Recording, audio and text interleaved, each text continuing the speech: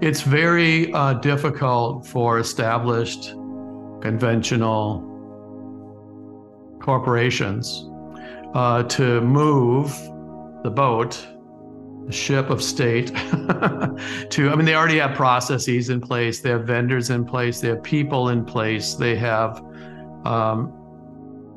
supply chains in place to make what they already make. And so to flip that, to create something that's faster, more green, more sustainable, cleaner, whatever, is nearly impossible. And so what a lot of companies try to do is they buy those companies, smaller companies,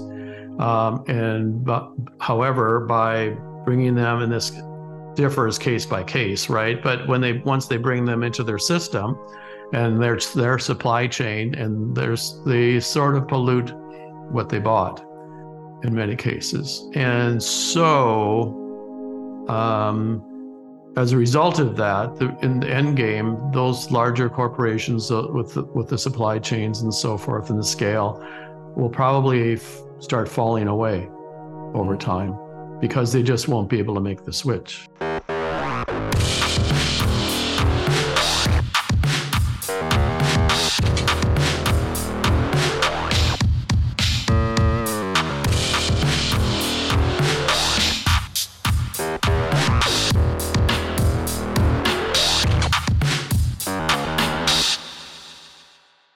Hi, I'm Johnny Prest, and this is the Brand Master Flash podcast. Your brand is your community. It's their instinctive connectedness with you in their hearts and minds. This podcast explores how to define and deliver a brand strategy that is true to who you really are. It will inspire your team, connect you with your customers, and make a positive difference. Enjoy the show. Hey everyone, it's Johnny here. Welcome to the Brand Master Flash podcast. Now, if you work in marketing, or you work in brand or design or brand building, we often hear the words tribe and community. And you can hear these words used by influencers or influential people within marketing like Seth Godin or Martin Neumeier.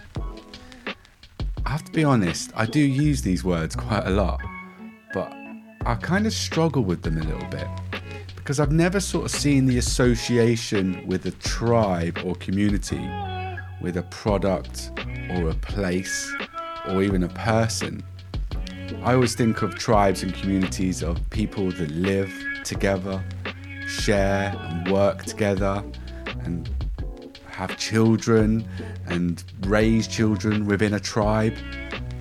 I suppose now that we are tribal people, that life has changed and a tribe or community might be quite different now from what it was a few thousand years ago. So the association between the words and what they're associated to, I've kind of struggled with a little bit until I read this book. Just grab it here. And this book is Primal Branding by Patrick Hanlon.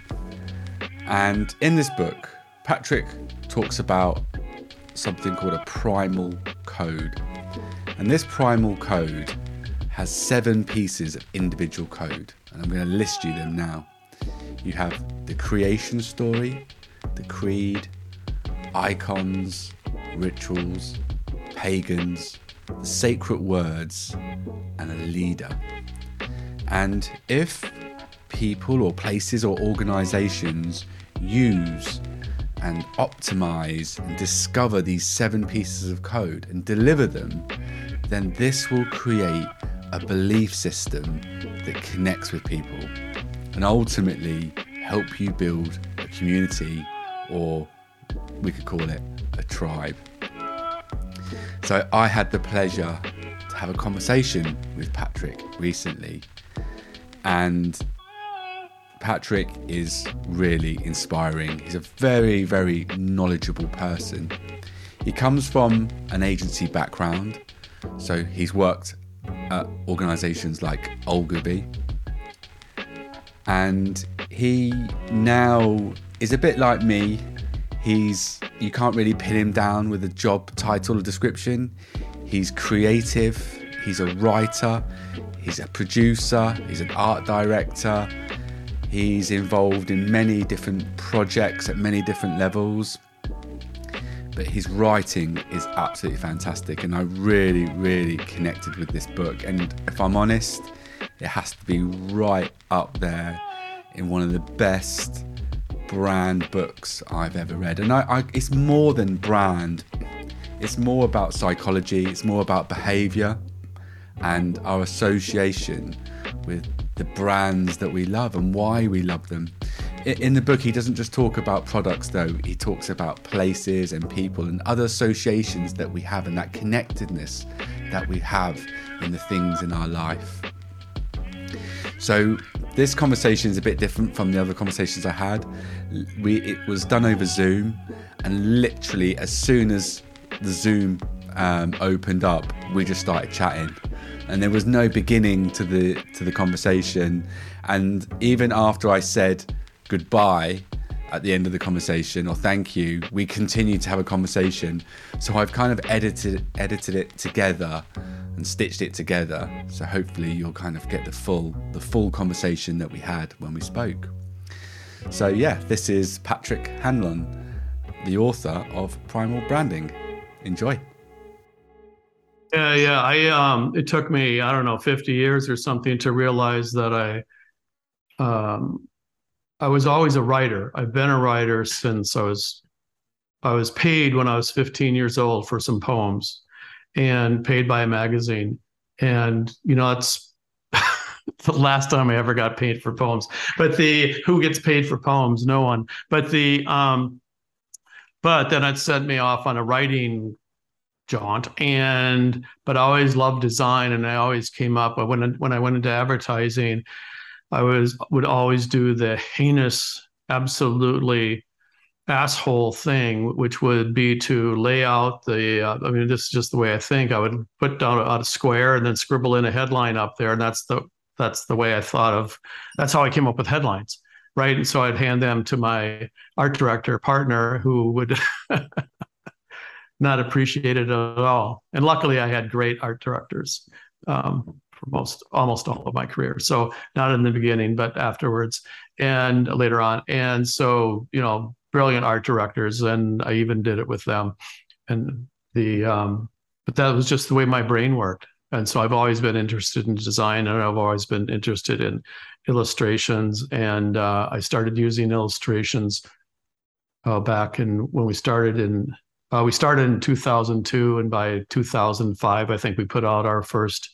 At the time, the company was called Thinktopia, the first Thinktopia poster, and which people used to steal off of walls, first of all, I would send it to them. They would frame it because they wanted to hang on to it, and then people would steal it off their walls, and literally. So yeah, very similar pursuits, I guess. I knew that you were going to be artistic just from the front cover from Primal Branding, because it's quite a ballsy. Yes. We have to discuss that. You sent me the baby shot, right? Yeah. Yeah. Brilliant. And how did you come up with that? Well, that was me just turning round, and she had the book. So I do all my reading. Seriously? Yeah, I do all my reading in the morning. That's even better. Yeah, and she's normally just rolling. She's 10 months old. She's normally rolling around and stuff like that. And I have my coffee, my book, and I try to keep an eye on my 3 children who are normally causing havoc, and I'm doing it really badly. And it was actually Natalie that turned to the left, and she just had the book in her mouth. And she decided to take a photograph of it, and I was like, "Wow, that's wicked!" And then uploaded it. I thought, "Well, I should tag you in. It's your book." And then you liked it and shared it, and I was dead stoked when you did that. Well, with your permission, I would like to use it again as a visual for a headline. Yeah, of course. For an article that I'm going to put out. Yeah. And it's the headline. I'm going to bastardize it, probably get it wrong, but Oh, when's the best time to start thinking about your brand, basically, Yeah. right? Very early. Well, do you know what, Patrick? I think you're an exquisite writer, to be honest, because not only obviously this book and then the article that you recently shared with me, I think writing is one of those things. I think it's a bit like playing bass guitar. It's easy to pick up, but it's hard to master. And when you mentioned, that your work at Ogilvy, I think there's definitely a really great traditional art form of this transcendent, it's kind of like the bounce between great copy and great words and great art direction. And I feel like in today's marketing brand world, a little bit of that magic has been lost. You are the one or the other. A lot of the designers that I work with, they're very, very visual. They don't really care about the words, and vice versa. Yeah. And it was only till actually I watched Mad Men, and I don't know if it's a true representation of older, agencies, but it was the energy and the focus and the importance of the relationship between words and pictures. And then that's why I mentioned the front cover of your book, because it is ballsy.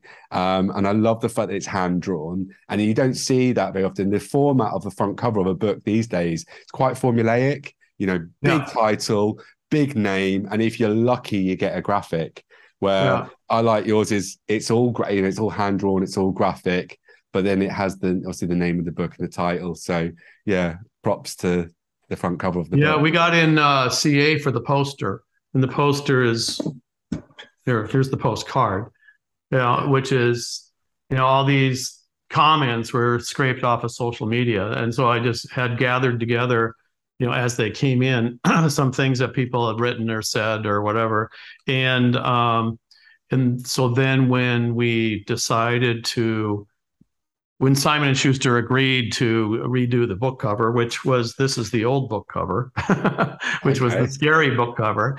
And a friend told me that this cover sold despite itself, my book sold, the book sold despite the cover. And sorry, not enough coffee yet. And so when Simon & Schuster agreed to let me rebrand my branding book, as they said, I was excited about that. So we've used the scraped comments and all of that to throw on there. So that was fun. Yeah, and Martha Rich, who's a terrific illustrator in Philadelphia over here in the States, illustrated it. And she did hand draw it, and maybe you've seen those videos, but the stuff we put on social of her drawing it and the initial layout and all that kind of stuff. But did you see a big difference in the sales of the book? Because that original cover is radically different from this one, isn't it? Yes. Yeah. I think there is a big difference in the sales.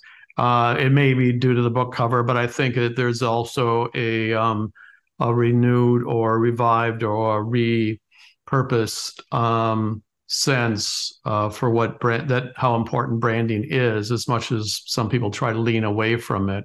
And in my head, our market was, the book was a bit ahead of its time, and the real ability to brand yourself or create brand communities, it really happened after the iPhone, right? And the interconnectivity between when you could connect with Google and Facebook and Instagram and all these things more or less simultaneously on your iPhone, that's when the real connectivity happened, and the real ability to create social communities also happened, which is apparently something I predicted in one form anyway. And so the looking at brands as belief systems just has been trying to get rid of the kludge works of this pancaking of different philosophies, if you will, about what a brand is and so forth, and try to scrape all those clean and start over again with a reliance not on advertising, because that's a bygone thing, right? When that is to say that the Mad Men era that you spoke of earlier, when clients really did work in partnership with the advertising agency to come up with this big idea, which then went over the pipes, which originally, of course, was newspaper, then went to radio, and then transitioned to television in the 50s, 60s. But the ability to send out a message on one station, right? The BBC in England, right? Is that accurate? Three, ABC, CBS, NBC in the United States. Once that dissipated with the advent of cable in the 80s and then social media today, splintered networks, the advertising itself went from being the big idea and clients actually working in partnership with the advertising agencies having the stakeholder responsibility of helping to shape that brand and brand voice and all that. Once that dissipated with all the splintered platforms that are out there today, it became just one of many. And so what we try to do now is to figure out what the strategic brand narrative is. Well, at the core, how do you brands? We look at brands as belief systems. What goes into a belief system? Creation story, creed, icons, sacred words, rituals, non-believers, and a leader. And once you pack those 7 things or unpack those 7 things about your brand, you have 7 points of differentiation that are uniquely your own. And then you communicate those across social, digital, and traditional media, including advertising, although advertising is a kind of a false start these days. Nobody watches it. We flee from it. We were always fleeing from it. When I was in advertising, we were trying to stop people from going to the bathroom or to the kitchen, right? And so you had to be breakthrough and steer them back to the TV. Well, today, that's not happening at all. So today you're trying to advertise people while they are in the bathroom. That's the key. Pretty much, yeah. And so the interest here is then to spread your messaging across all the different social, digital, and traditional channels. Traditional being, out of home, TV advertising, obviously, but out of home.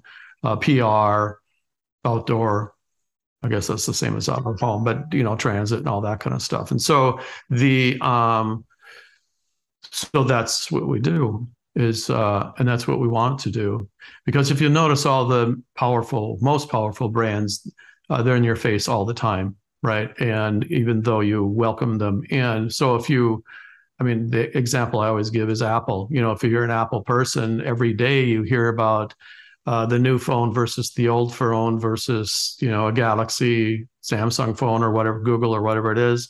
And you hear about the stock price and you hear about what Tim Cook is doing today. You hear about ITV, you still hear about Johnny Ives and what he's doing, right? And so, but because you're getting all these different inputs, stock price, design, product design, et cetera, personality, branding, and all that. You're an Apple person anyway, so you welcome it in. And so you're getting all this diverse information every day. But because we're members of that community, whether it's Apple or Red Bull or Nike or Disney, whoever it is, right? And so our challenge, I guess, is to try to make those feeds as interesting as possible. So over here, we follow 2 metrics. One of them is that people need to see you in 5 different places over here in the US anyway, 5. It varies by country. Need to see you in 5 places before they are even aware that you exist. So before they can even say, yeah, I think I've heard of those guys.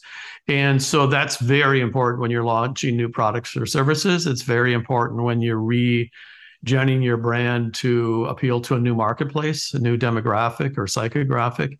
And it's 5 in the US, it's 17 in Singapore. So you can imagine. And then the other metric is it takes 100 hours to make a friend. And so what this means is that that's a lot of tweets, right? And if you want to have a shape an experience or shape a relationship, that'll take 100 hours rather than a transaction that will take 100 hours. And that's a lot of tweets. That's a lot of, you understand how important things like YouTube and TikTok become then. But the most important thing is it's not enough just to be on TikTok or Twitter or Facebook or Instagram or having influencers, et cetera. You need to be in at least 5 different places. And so that helps brand teams kind of figure out the dimension. So either, what is that, 2D, 3D, 4D, whatever that is. So it's going to take some time, and it's going to take a certain amount of content, and it's going to take a certain amount of time in order to make things happen. Yeah. So it doesn't happen. You can't just go viral. That's not enough. Okay, If Kanye is telling you, this is what to buy, or Beyonce, or some of the other super influencers, Elon Musk, then it probably cuts through all of it. But yeah, maybe depends if you're into those people. I want to just jump on into something that you said at the very beginning there. You mentioned that the book might have been too early, and I agree with that. And you know what? I really wish I'd picked this book up 10, 15 years ago. There's another book within brand, and I'm guessing that you've heard of Martin Neumeyer. That he wrote the book called The Brand Gap, and I feel like that book, in my circles and in the circles that I see online, seems to be making a renaissance, because actually some of the theories, the processes, the thoughts and discussions that happen in that book are actually more relevant now than maybe when they were released. And actually, I think a lot about the primal code. The primal code and what you've written in this book, I think I mentioned earlier, I feel like that is now more relevant than ever. And I'll explain why. In today's marketplace, or in terms of marketers and brand experts, you hear a lot about growing a tribe, your community. But I've always found a bit of a disconnect with this, because a lot of it is business talk, and I find a disconnect between something, the words, the leaders, everything that's within a primal code within brand building. I don't find it in these books until I found your book, and actually the words that you use and the primal code is so closely connected with community building and the actual real life attributes, experiences and emotions that you have with building a tribe. So I'd like to kind of start really here.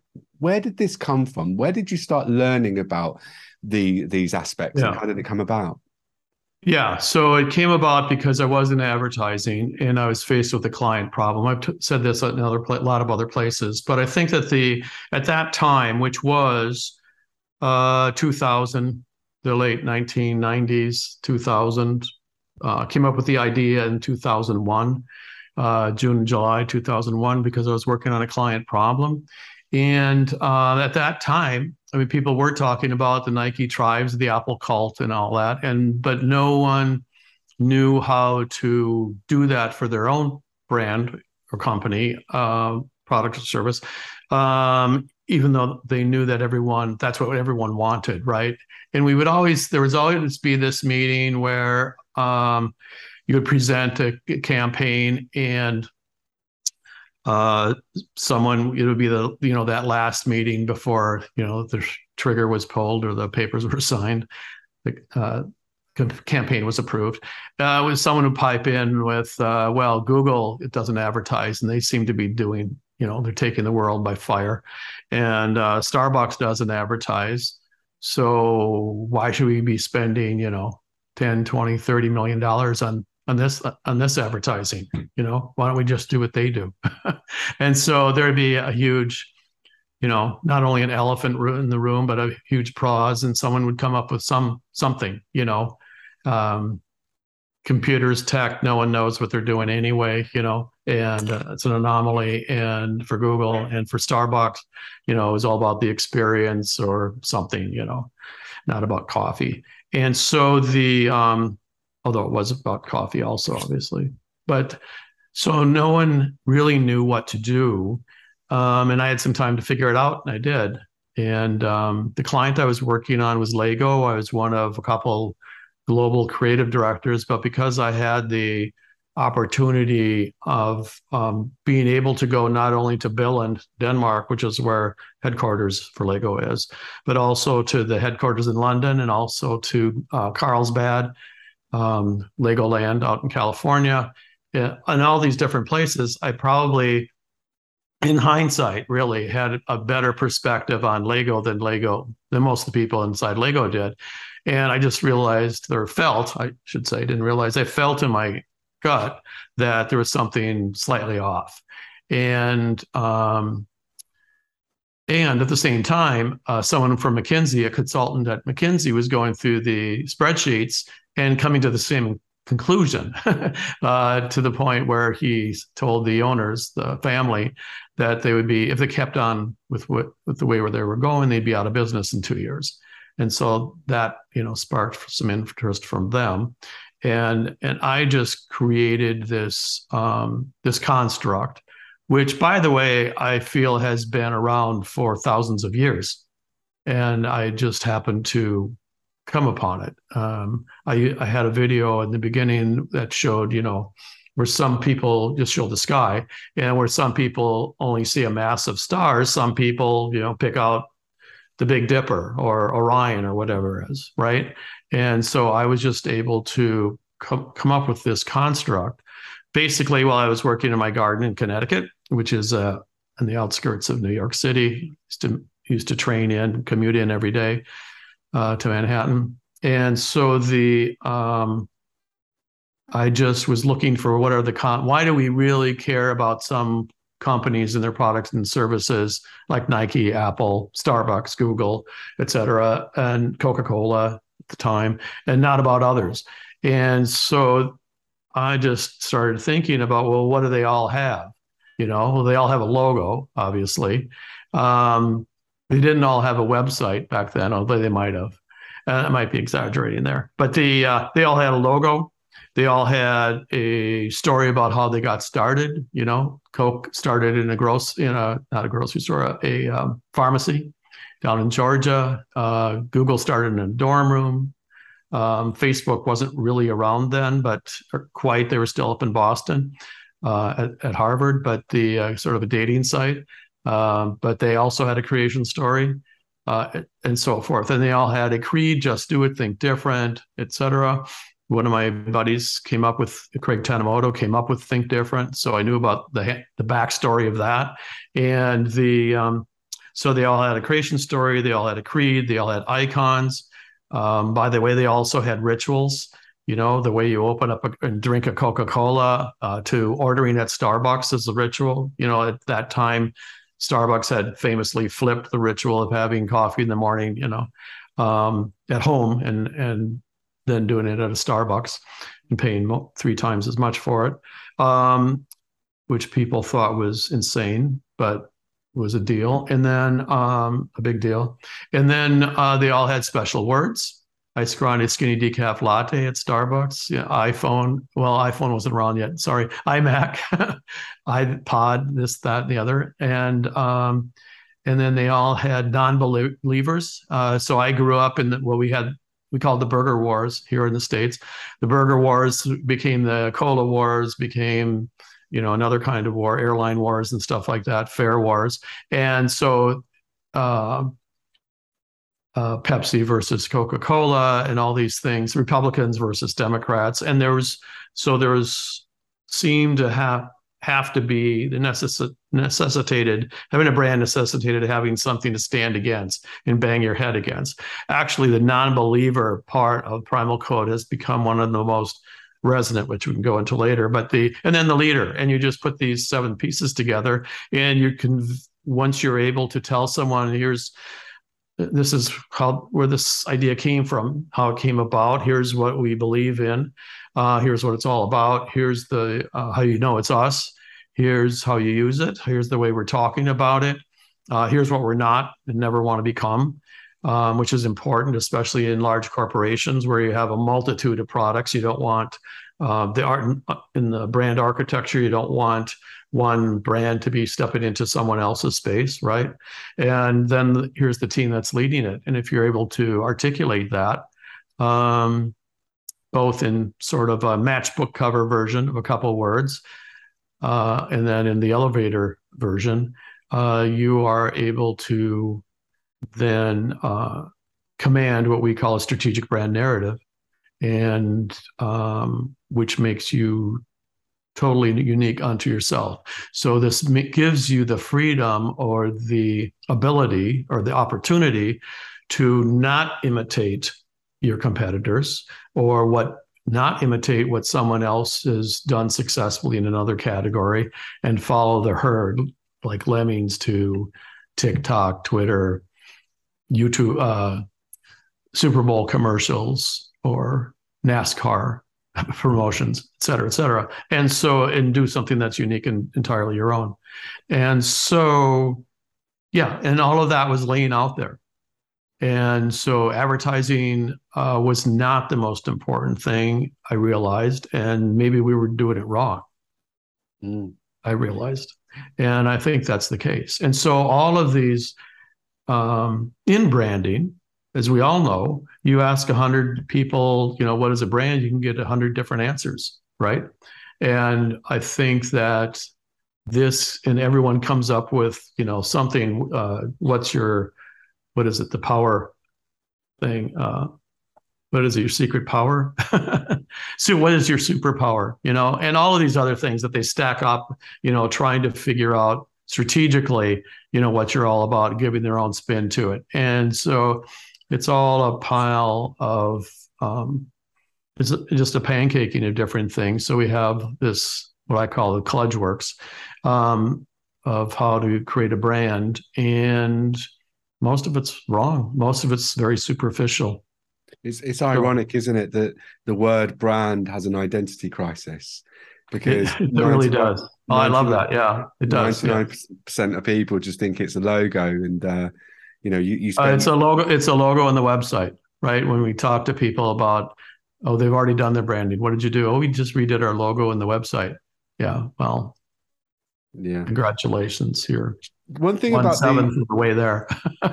One thing about the primal code that's interesting, and you said this is probably the most important piece of code, which is the pagans. And it's interesting that you talk about the pagans and the non-believers over the believers, because many people talk about brand, they talk about the community, the tribe, or the followers, the fans, those type of people. But you focus on the non-believers as the most important, and I really like that. No. I need to clarify that. There is no one thing that's the most important. You need to have all. It's the one thing is to have all seven things, and so if you have all seven things, you ping both the rational and the emotional parts of our brains that create this holistic sense of totality, if you will, completeness. That, these guys make sense. And if you make more sense than the people before you or the people after you, you win, right? They prefer you more. And so in preference creates sales. And so in the marketing world, that's the holy grail, right? And so what I intended to say, and I probably didn't articulate it right, is that the non-believers has been a very resonant thing, because if people are stuck, whether they're a startup who has pivoted so many times they've lost their way, or if you are an older brand who are stuck in their ways, maybe you can figure out where they need to be by saying, well, what about this over here? Oh, no, we would never do that. Well, what about over here? No, we don't like those guys. We don't want to be, now we don't like them, but we don't want to be like them. Okay, fine. And so eventually you back people up into some place where you can get a fresh start. And the other thing is that if you can identify a group of people who don't want to eat meat, or don't want sugar, or don't want gas guzzling SUVs, or or something else, you can open up a whole, virgin territory, a white space. You've just discovered a white space in the marketing arena, and you can start creating products that go after those huge markets that are unattended. What's the opposite of a pagan? Is it a worshipper? Yeah, a believer. Yeah. And by the way, in the book, we use the word pagans, and I was cited for being tone deaf or something. And so from someone in Australia, of all places. And so we've switched it to non-believers. But, either way, there are always, in marketing, we always assume that everyone is going to like us because our product is so incredible, right? And the only reason that more people aren't using us is because we're not aware of it. And that's sort of a residual notion from push the advertising button, increase the advertising spend. That will increase, help go out to more people, which will increase awareness, and more people will come. Well, that works up to a certain point, but what we're not recognizing is that for all of the people that go to Starbucks, another large set of people also go to Dunkin' Donuts over here in the States, or some other coffee, right? Or they might, in today's world, they might drink Red Bull or water or orange juice, And so in marketing, we tend to disregard those people or that fact, and spend a lot of time and putting a lot of effort and wasting money and resources going after those people who are not a part of the market. And with performance marketing, we've kind of steered a bit away from that. But I think the overall attention could be more finely directed. In general, I like the idea of the deep work that goes into finding your pagans, or at least identifying the pagans, because it allows, you talk about market positioning, it allows you to realize who we're not. And then that's the moment that's the process of reduction, the process of elimination, to get rid of those other areas, to then define your market, find the niche, find your little pocket of where you belong. And again, we can use the primal code, the tribe. Tribe. We look for believers, and ask what is the opposite of the non-believers. The opposite, obviously, is the believers. Those people who feel once they believe, they feel they belong. And they not only buy you, they buy into you. But so we look at zealots, brand zealots, and we try to find out most companies, especially in packaged goods and other areas, they know who their advocates are, and they know who their repeat purchasers are, right? And the heavy buyers, and they have metrics on those people. So we talk to those people in qualitative, and find out what makes us sticky with them, because we don't want to lose that, arbitrarily, by accident, lose what makes us sticky, and the things that they love about us. And then we've talked to the potential advocates, potential zealots, and find out what's holding them back. So in the real world, if someone has bought us 7 times, they're probably an advocate, a zealot. If they have only bought us 2 or 3 times, then why haven't they? What's going to help us? What's going to help them get to 7, right? And become a heavy zealot. And so we figure out what those friction points are, and sometimes they might be something we can't do anything about. It might be distribution, or it might be the price. We can do things about either of those, but it could be something we just can't do anything about. And then we remove those friction points, and immediately, when you do that, because they are the low-hanging fruit anyway, you get a rise in sales, usually double digits, and knock on wood. And so that's like the task number 1. I like it. Okay, Patrick, in the book, you've got a great quote, and I've written it down because I think it's amazing, by someone that's in the book called Peter Matravers from Aveda. And the quote is, "Instead of simply satisfying a consumer need, we want to green the earth and excite the human spirit." Now I can really buy into this, and I love that quote. And I suppose the question from this would be is this is a primal code that I wish every business would adopt. How do we get more businesses to connect and deploy a primal code that's more earth friendly? Yeah. Well, some people may have to fall by the wayside, unfortunately.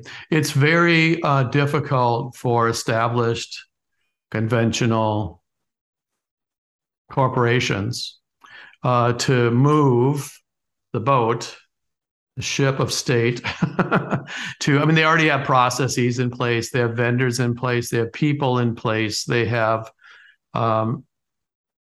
supply chains in place to make what they already make. And so to flip that, to create something that's faster, more green, more sustainable, cleaner, whatever, is nearly impossible. And so what a lot of companies try to do is they buy those companies, smaller companies. However, by bringing them, and this differs case by case, right? But once they bring them into their system and their supply chain, and they sort of pollute what they bought in many cases. And so as a result of that, in the end game, those larger corporations with the supply chains and so forth and the scale will probably start falling away over time because they just won't be able to make the switch. It's interesting. I had a conversation a few weeks ago, and it came that it was pretty much the same question, and it was, how can businesses be more sustainable? And the word that comes up there, because of these huge, massive businesses, inertia. Like the oil tanker, it takes a long, long, long time to move. Inertia is what I was just describing. Yeah. The counter argument to that was the speed that people moved within the pandemic to innovate their products, to look at how they delivered their projects, their processes, everything. And if we can do that for a pandemic, then isn't there a case to say that businesses can look at their supply chains, they can look at the way they're circular design and they're thinking the way that they're producing their products and speed things up, yes, and hopefully that would be the case. However, I think that you're looking at two different sets of people. The first set, the people who are trying to be intentionally being sustainable, green, et cetera, are entrepreneurs. And inside the larger corporations, they're managers. And it's two different mindsets, probably two different, I don't know if it's two different skill sets, it's definitely two different mindsets. And because entrepreneurial, you are much more committed, intentional, proactive, possibly depending on who you are and where you are, probably more where you are, what the culture is inside of the organization, right?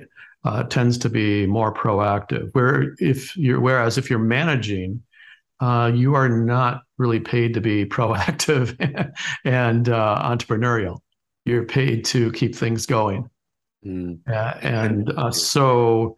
So I mean, you have Unilever over there, which is a classic case, I think, of a company that's been a large company set in its ways, if you will, and who's been trying to buy up smaller companies and leaning on oil of Olay for the last 20 years, 30 years, as its nod to a lot of things. But is the big companies buying out the smaller companies, is that in the ways to learn and not have knowledge transfer of these small organizations so they can adopt it within their organization? Or they're using these smaller organizations to offset the bad things that they're doing within the larger organization? What's the meaning behind buying the smaller, more sustainable? I think it's going to vary case by case, right? But hopefully it's both. Hopefully they try to learn something from the smaller organization. But in general, I would say that look at the typical deal. The founders get bought out. They stay, 2, 3, whatever years to help make a transition. And then They get the distribution and fall into the systems and the patterns of the larger, basically become usurped by the larger, gobbled up by the larger corporation and their ways and means, right? Yeah. And so, I mean, the Haagen-Dazs that existed in the 90s no longer exists today, for example. Because the Ben and Jerry's. Ben and Jerry's is going through the same thing, it sounds like.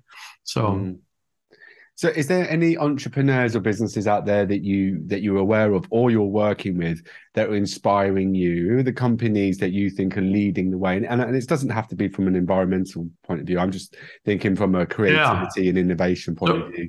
Yeah. So one of our great clients is called Sunrise Banks. They're a local bank in Minneapolis, St. Paul.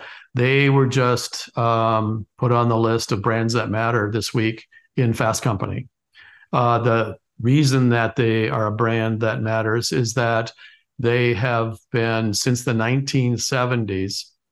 What happened over here in the States is that the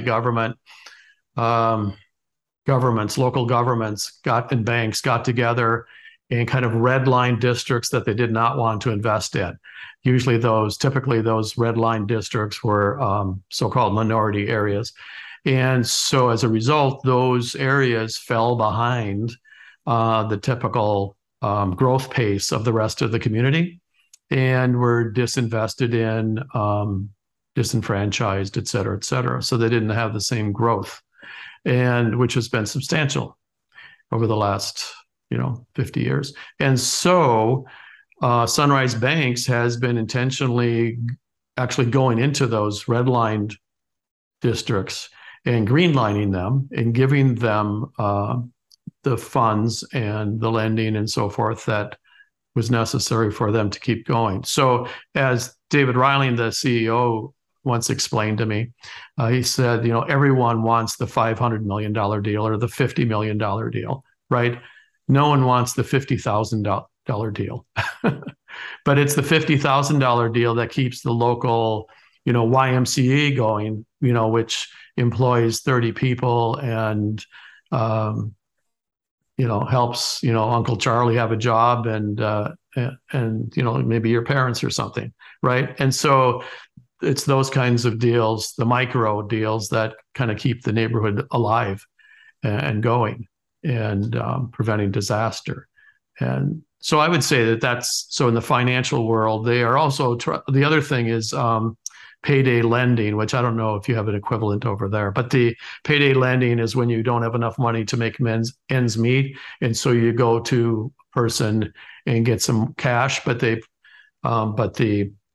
rates, I mean, you could ask for $100 and have to pay back $200 just to make things simple. And so that doesn't work, right? And so they've been helping those things go away through fintech and also credit scores. So helping them establish good credit they've been working on. So over the last 5 to 10 years. And so, fintech's shorter. So fintech's come along, in the last 5 years or so, since PayPal. So they've been doing that. So that's one thing in the financial sector. In another sector, Aurora Solar is a SaaS company out in Silicon Valley. When we started working with them, they just gotten $25 million in funding. And what they do is it's a standard Silicon Valley success story. It should be in a book. 2 guys at Stanford, they met at a party. They both wanted to do something good. They went to Nairobi, installed solar on a school in Nairobi. And if you can imagine installing solar on a hot Kenyan under the African sun, they said, fuck this, there's got to be a better way. So they went back to Stanford and they figured out a better way. So now what you do is you go on a Google satellite, you give them your address, they go on Google satellite, they know exactly where your house is, they can see the roof of your house, they can measure it through, tech, and they can not only measure the roof, they can measure the declination of the sun 365 days a year. They can design, how the solar tiles go on the roof, all in about 20 minutes. And so this is a SaaS system for builders and installers. So it's no more what they call chuck on a truck, where the guy comes out with a ladder and climbs to the top of the roof and, flings the tape measure across the top of the roof, et cetera, et cetera. So they now have, let's see, at the start of 25 million investing when in 2020. So we worked with them 2 years ago at the start of the pandemic. And now in January, I think they got another $350 million. So they're on their way to becoming a Silicon Valley unicorn. They will work with Elon Musk's and cousins and this Elon's solar company and stuff like that. So, yeah. But so those are two that are doing good, and off the top of my head. And but we also get in the nitty gritty of B2B and people who put machines together and so forth. So it's really interesting about the organizations you mentioned there, because, well, first things first, they're doing great things for people and for the planet. And actually, so that's one area of the Venn diagram that I think is a core element, especially in today's world. But they've also got really great products and services, really, really good, that mean something, that matter, that actually people need and people want. And I think if you think of a Venn diagram, if you have a great product, if you can do something that the world needs, but then if you add then the primal branding or the primal code on top of that, that's when you can then do incredible things.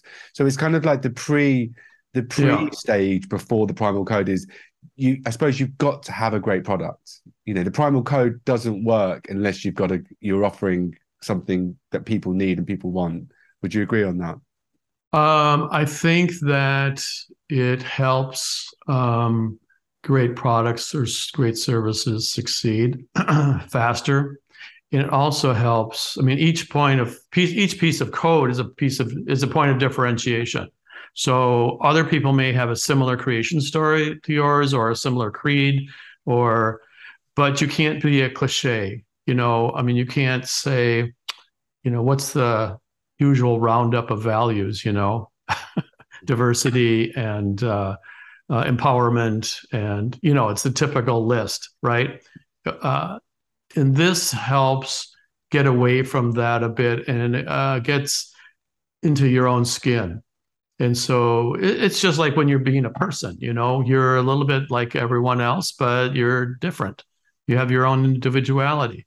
And by the way, I have to mention that, when we're born, we're anointed with a name, and then we are told that we're a brother, a sister, cousin, grandchild, whatever, brother, sister. Did I say that? And then we are told where we live, and here's your bed, here's your room. We live in this house on this block, this neighborhood, this city, this country, this planet. And then we go to school and we're told what we're good at and what we're not good at, what we're bad at. And we wrap all these stories around us. And we do the same things with products, we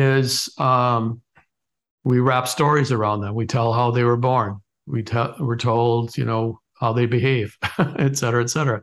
And and that's the same thing we do with products and services. And so when you look at it like that, it gives you a different perspective, I think. I always ask people, think of your brand as a place. I mean, we have Nike Town, obviously, but if Apple was a neighborhood, what would it look like? It would be, I think, very white. Probably everyone has earpods in their ears. They're listening to music. It's well lit, let's put it that way. Maybe a little bit green and park-like setting. Probably looks a lot like the Apple campus. But and the same thing with Nike. Everyone would be fit and they'd be dressed up in Lycra and earbuds in their ears and probably listening to the same songs, but they'd all be fit, et cetera, et cetera. So if you think about your brand that way, it gives you a different sensibility sometimes of what we're all about. I like that. I like that. I'm going to do that for Seed. I'm going to think, what if Seed was a town, what it would look like. Yeah. I'd like to think we'd have a good night out, Patrick, in Seed Town. We'd have a few beers, hopefully. I've got some quick fire questions for you. They're not quick. They often give the longest answers, but I've got a few, but I'm only giving you a couple because I'm respectful. I hate this part. Yeah. Well, let's see how you get along. Okay, I'm gonna ask this question because I always ask it, and it's kind of like almost part of the show now. So I'm just gonna go for it. But what's the most important thing that you've learned in the past 12 months? Well, probably what I just described to you. I mean, just that relationship between being anointed, given a name when you're born and told, who you are and what you're good at and not so good at. Because I think that a lot of our problems as human beings could be attributed to those stories, and divesting ourselves of some of those stories, especially what we're bad at. And is that kind of focused towards the schooling system, or parenting? Parenting, schooling. Yeah, I think so. Yes. Okay. And so I think that, that's within the last, 12 to 18 months, that's one of the key revelations. So. Okay. Your best mentor? Oh, that's hard. I've had a lot of great mentors, but I would say Carl Jung, probably. Okay. Dead mentor. Can you have a dead mentor? You can have a dead mentor, yeah. I guess the living mentor would be Dean Odegaard, who was my teacher, my English teacher when I was a junior in high school. Okay. And your toughest decision? Because he told me that I was a good writer. And no one had told me I was good at anything before that. And so and he also taught me how to play a C chord. Okay, well, it says on that occasion it worked to your advantage being told what you were good at then. Yeah, I think so. Yeah, in my case, it did. Okay, and your toughest decision? Oh, it's probably starting my own company. But it was the best decision, and it's the right decision. And I've been thinking about this a lot lately. And here in the States, I'm not exact. I think it's somewhat the same in England because we're sort of cousins. But the United States is, I'll just go out on a limb and say it's probably the only country in the world where you are encouraged to go out on your own and start your own thing. And the land of riches and Yankee ingenuity and all that kind of stuff tells us that you are better off here by going off on your own. Yet the paradox is that we're trained to get jobs, start careers, build a family, etc. And so there's those two diametrically opposed things right there. But a lot of immigrants, from Elon Musk to whoever, Jeff Bezos or Steve Jobs, children of immigrants, come, and it's a land of riches, right? And they take advantage of it. And you see that so many times when people come over to the States, and you lose that. I mean, I don't know how long it takes, a couple of generations maybe before all you want to do is look for a job. But I think it's the imperative here to no one owes you a job. You owe it to yourself to figure out how to do it on your own. We don't celebrate entrepreneurship in this country enough. We especially don't educate young people about it and why and how they can do it and guide them. It's like, I think a lot of people land in running their own business and then they kind of just have to navigate their way through it. I think we need new business people. We need new businesses. And I don't think we encourage it enough. Patrick, I'm going to let you choose the last subject for the end of this conversation. because we're running out of time. Okay. These are the three subjects that you can choose from. We've got climate, we've got UK politics, or we've got purpose. You can choose one of those subject areas. Okay. Climate. Okay, climate. Okay, cool. So we touched on this actually a little bit earlier, and I actually believe from conversations that I'm having with people that I believe that the climate change now is more of a psychological problem than an environmental problem. And I'll explain that. And the reason being that we've got the science, we're working on the technology, we do know how to navigate out of this. But the biggest challenge we've got is behavior and changing the way that people think about their lives, about the way that they behave, they travel, they eat, the way they clothe themselves. That's the biggest challenge we have here. Now, is there a way that we can use, say, the primal code to try and create better communities, to create better education, to help instigate and motivate positive change? Yeah, I think we made a mistake back in the 60s, back when we created Earth Day. And we were talking about, because the narrative there was, let's save the animals. Someday the ice caps are going to melt and the poor polar bears. And hidden behind that was the fact that we should be saving ourselves. So I think 50 years ago, I think it was 50 years, the first Earth Day, right? If we had flexed that narrative to say we need to save ourselves, we'd be in a much different position than we are today, I think, because everything is tied to petrochemicals, and from making plastics, making iPhones to automobiles and so forth, obviously, transportation. And so I think that narrative needs to change. Yeah. We worked with the UN, this was several years ago, when they wanted to change the phrasing from global warming to climate change. So they were going to Davos, and I didn't work on it personally, and my partner at the time did. Worked out the argument for making that change, which I thought at the time was, and I didn't work on it, was a little bit political and a little bit just wordsmithy and walking away from the real problem, but the trying to soften problem. And yeah, so I would change the narrative. It's all about deconstructing the narrative so that you have develop a counter narrative that is more impactful. I would 100% agree with that. And especially here in the UK, the word climate change for me doesn't work. We live in a country that is often very cold, wet, has very small summers, we whinge about the weather, and telling people in the UK that it's going to get a little bit warmer isn't seen as a negative thing. It's a positive. Yes.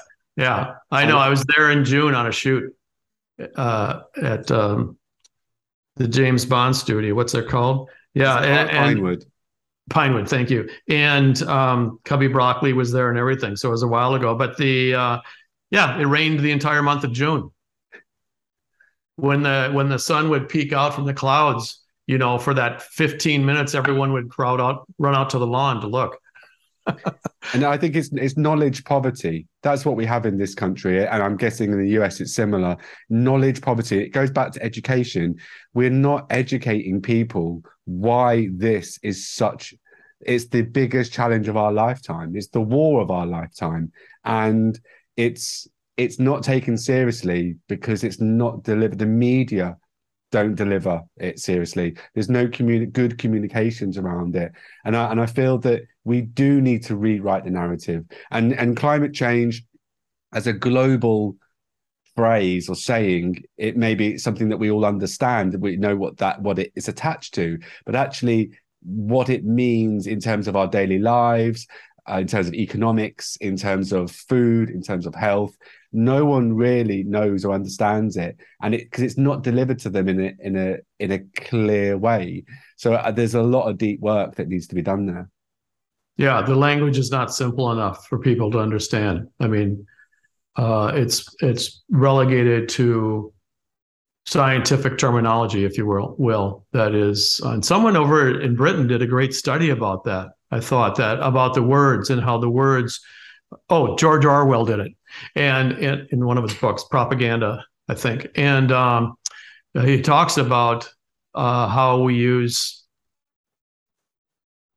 college-educated, if you will, highfalutin words when no one understands what those words are. So we're speaking above people's heads, talking over them, and not saying the simple fact, like the world is dying or something, and so so it escapes people. I had a conversation. And then you have people gluing themselves to, what was it, a Vermeer last week or this week? Today, yeah. Well, another one today. Oh, really? Yeah, great. Yeah. What is that for? I don't get it. So, anyway, so tell me, where were you born?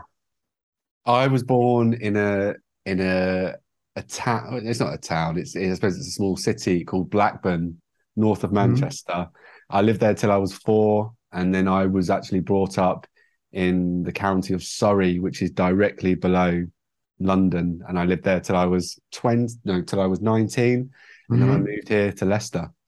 Mm-hmm. And then where'd you go to college? Here in Leicester. I came to uni here and I stayed here. Did you go to a regular college, or did you go to an art school, or? It was a university when I went there, but I don't think it'd been a university that long. It's called De Montfort University. Mm-hmm. And I studied multimedia design management. Oh, cool. And then how many kids do you have? 3. Ages? 10 months, 3, and 5. Oh, great. And then, good. And then, so when did you start Seed? So Seed was started in 2010. It was at the end of 2010. So is Seed your company? It is my company, yeah. Okay. In 2010? Yeah. Cool. So it started from 3 businesses that got merged together. One of them was like the zine that we talked about earlier. Yeah. It was like an arts publication. It looked like a zine. A design company, which was just doing basic graphic design and websites. And a media company that was doing video.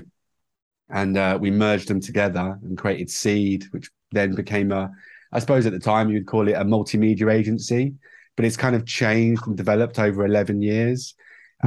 We've worked a lot in education. So it has media. Yeah, true. We have to change, don't you? You have to change a lot. And now actually I kind of, when people say, what is Seed now? I'd kind of say we're a communications partner, because when you think of design or a design agency, you often think of just marketing in those areas. But actually the majority of work that we're doing now is within strategy, but at leadership level, but also internal communications, actually doing a lot of the work that you've done or do within organizations to figure out, who are we? What do we stand for? Yeah, it's an inside out organization. Exactly. Yeah. And finding the core truth, the deep truth, which is the most important work. And as a creative and a designer, I find the more that I do this work, the more removed I am from the creative, which obviously I love, and it is a part of the process. But the deeper work, the most important work, is that exploration, that discovery in who are we and who do we want to become. Yeah.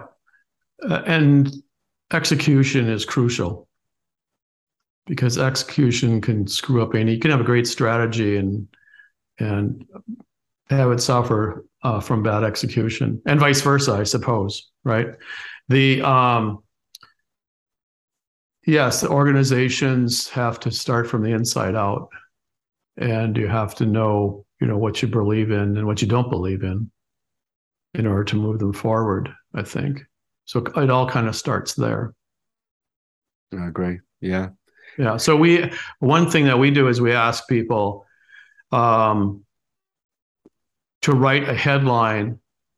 You're a journalist, and it's the year 2030, and you're writing a headline about seed or some other client or a client. And what's the headline? And then, two sentences that back up support that headline. So the answer to those or outcomes of that output for that is generally, something like world peace.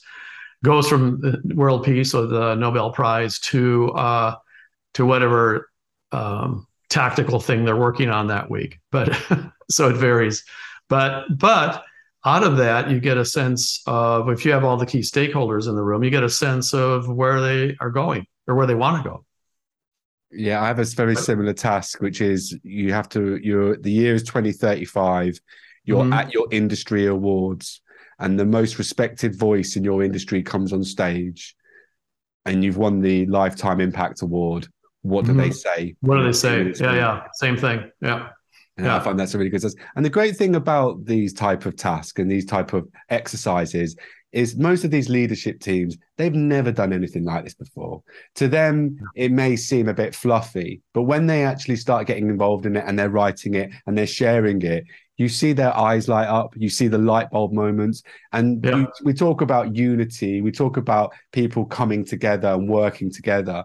Those are the moments where I think people do come together, when they get creative, when they're storytelling, when they're having fun, maybe when they see different sides to each other and they're not just crunching numbers or hiring and firing people. Those moments are really important. And it's the nuance, it's the magic that happens within those moments, the alchemy that I love the most. And I'm just a facilitator of questions.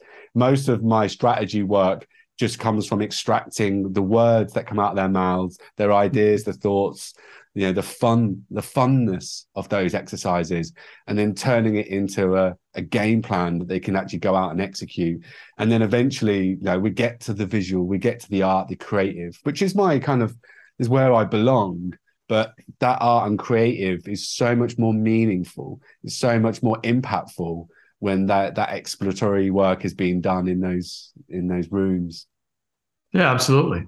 Yeah, I mean, we find that in most organizations, those people have not gotten together in the same room for anything, right? And we get HR and finance and the chief operating officer, CEO, CMO, CBO, all of them, CTO, all together in the same room, and they're never in the same room together. They used to be together for the holiday party, but they don't have holiday parties anymore, right? Or the company picnic in the summer. But so when they're all working together, talking through how do we get started? What do we believe in? What don't we believe in? Those are big questions. And once you get kind of it might not be a consensus, but some articulation of what they're all about. Everyone who's present in those sessions walks out of the room somehow transformed but also bonded, more importantly, bonded together. Yeah. And then some people quit. yeah, you do. Yeah, because they don't want to be a part of that. And so that's interesting too. But yeah, and sometimes it needs those conversations. Yeah, sometimes you need those conversations for again, I keep mentioning the core truth. The truth needs to come out. And if you've got people aligned together that are focused on the path that they want to take, if someone doesn't want to be part of that path and that path doesn't work for them, then that is a good time to bow out. So I think that's a useful task.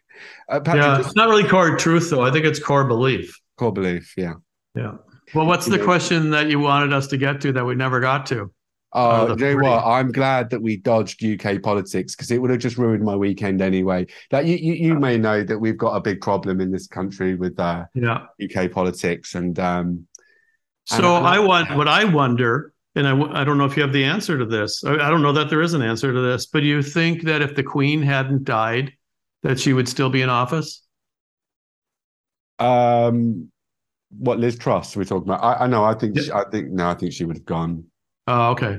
I think she would have gone. Yeah, I think there's a saying in sport: once you've lost the bench, you basically, as a manager, you're over. Basically, she'd lost the bench. You know, she'd lost her believers. She didn't have any. I don't know if she had any believers, but it's interesting, and I'm carry on recording because this might. Yeah. But I actually feel in UK politics there is no primal code. You know, if we go to like the creation story, our creation story in UK politics is hundreds and hundreds of years old. Although important, not relevant today. There is no creed because we have two political parties that don't believe the same thing. And actually, even within the parties themselves, the parties don't believe it and the people around them don't believe it. The icons don't associate with anyone or don't connect with anyone. The rituals are old and outdated, and again are polarized in terms of who you vote for. The sacred words are lies, which no one's going to believe in, and we've had 3 leaders in 6 weeks. So the primal code doesn't work. But if we were to look at US politics, if we were to look at Barack Obama, I don't know your political stance, but from an outsider looking in, I felt like he nailed all the pieces of code. Yeah, because it was really the high watermark of the last 20 years anyway, for sure. Yeah, if you look, I listened, I read his story, The Promised Land, not that long ago, and you can go through the creation story, creed, icons, and everything about him, and he nailed it. You know, either consciously or unconsciously, he nailed it. And I feel like UK politics is just missing that completely. Yeah. So maybe that's another conversation for another day. I don't know. That's the article I sent you, wasn't it? About what's going on out in the world today. Great article, really great article. And there's a book there. There's a book there and just that article. And you nailed everything, you know, from food to lifestyle to education. You know, you talk about all the pillars of society, where we are and where we need to be. I think there's another book there. It's amazing. I think it was a really great article. Oh, thanks. Yeah, what's happening today, I started writing about, or I saw in 2006, I looked at the year 2000 census, US Census, and it said in the census that by 2025, Blacks, Hispanics, and Asians would be more populous than whites and Caucasians. And I thought to myself, well, that's not going to go over very well. No. Right? The minorities become the majority. And so that's been, I mean, I assume everyone else read the census also. I mean, in terms of the government and legislators and so forth, but crazy. Well, I live in Leicester and we've, non-white, the non-white population have been the majority for decades now, and that's one of the reasons why I live here because one, it's a great representation of that a multicultural society can work, and the fruits that come from multiculturalism, that, you know, I think mixed cultures, and that we share festivals, we share food. Like I think you kind of the article or the book, you talk about the language, the culture, that language is a culture. And it does bind us together. It's from the article. And I thought that was a great piece of writing. Yeah, thank you. If you read, I don't know, are you familiar with Moby Dick, the book? I know the book. I've never read it. Yeah, well, anyway, if you open up just in the first chapter, the guy goes on a walk. He's walking through Manhattan and he names off all the different people from all over the world, because in that era, I think this is accurate. The United States had the largest shipping fleet in the world. It was the most active anyway in the world. And England had the largest fleet or army or navy or whatever, navy. But the Yankees and the Yankee ships, you know, were going to China and Africa and everywhere. And so you had this hodgepodge, you know, of all these different nationalities in New York City at that in the 20s, 30s, when Herman Melville wrote that. And and it's always been that way. If you look at the crossroads of the world, if you look at New York, Bristol here in the UK, Morocco. Yep. These were all crossroads because they were shipping ports, and they would share obviously the markets of spices and the trade routes. They're the most beautiful places in the world. The most incredible people, rich and diverse in culture and different and color and creed. That I think that's where the beauty is. You have, as a culture, when you have all of these different inputs, it is so stimulating, as opposed to a homogenous place without all those stimulants. Less stimulating, less lively, literally.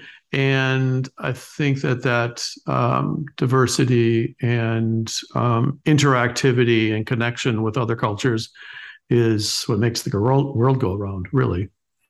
Yeah. And that was what the Renaissance was all about, right? You had this monastic middle period called the Dark Ages, and then all of a sudden the inputs started coming back again from China and elsewhere, and there you go, Renaissance. Well, I'm dreaming for another Renaissance period, Patrick. I'm gonna hope that, especially from an environmental point of view. And I wouldn't classify myself as an eco warrior or a tree hugger, but the more that you learn about the environment, the more that you learn about climate change, you can't help but fall down the rabbit hole and learn about food and agriculture and all the different things that come with climate change.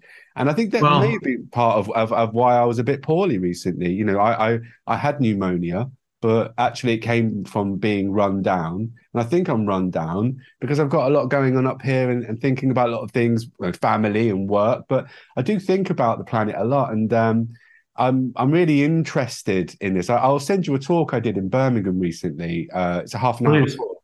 I'll send it over to you. And it talks about the changing of mindset and understanding that there is lots of great positive possibilities here, the changing mindset and changing behavior and all the great things it can do, from innovation, from health and well-being, all the different areas that can come from a change in behavior and looking after our environment. So there's lots of positive things that can come out of this. But like I said before, the psychological, the social sciences within climate, that's where the deep work is at the moment. Patrick, for anyone that's listening to this conversation, then where can they find out more about you in your work and get in contact? We're on Instagram all the time. At least it feels like all the time, at Primal Branding. And then, LinkedIn obviously is the easiest place. The book is on Amazon, and but we're also, spread across everything. Facebook, not so much Facebook, but YouTube and elsewhere. The website, primalbranding.co. Amazing. And I said it at the beginning of the conversation. I think this is an important piece of work, and I'm going to be an advocate for you, and I'm going to champion this book because, do you know what? Thanks, this book, I'll be honest with you, the longer it takes me to read a book, the more important it is to me. Because it's one of those books where every single page is just packed full of stuff, takeaways, things that you can go on. And it's one of those books where you can see, look at the state of it, where I've been dog-earing it, that you'll read a page or read a couple of pages, go back a page, have to stop reading it because I need to think about it. I need to reflect on that page and go back to it. So yeah, the longer it takes me to read a book, the more important it is to me. And I'll tell you what, this took a long time to read. I don't know if I should be happy or apologize, but well, just be happy. Yeah. It's great. No, I guess I'll be happy. It's great work. And again, I wish I'd picked it up years ago. Thanks, John. Yeah, I'll keep shouting about it. But yeah, thank you for your time. Appreciate it. Oh, absolutely. Yeah, have a great weekend. And thanks for putting us together. Appreciate it. I hope you enjoyed that conversation. I could have just spoke to Patrick for hours and hours. I think I had about 40 questions or something to ask, and I didn't even get past question 2 or 3. The conversation just naturally progressed and went into lots of different areas, and we talked about loads of things. And that's the best type of conversation. I don't like to call it an interview. It is a conversation, and it's made me rethink everything about brand and branding and brand building and this deep connection that we have with each other. and communities and the things that we love and the things that we care about. As most of my conversations now, you can see that I connect everything with people and planet, because that's really important to me. It's something that I'm trying to understand, how I can use my skills and my creative skills in brand and brand building and use them to help towards the protection of people and the planet. And you'll probably hear that in most of my conversations now, that association between creativity and planet and climate. So if you do like these conversations that I'm having, if you like my content, please like and share it. Please subscribe to the channel that you're listening to this or watching this. If you think anyone else might find use in these conversations and you think it's important for them to hear it or watch it, please do share it with them. But as always, be useful, be kind, and I'll see you all soon. Bye-bye.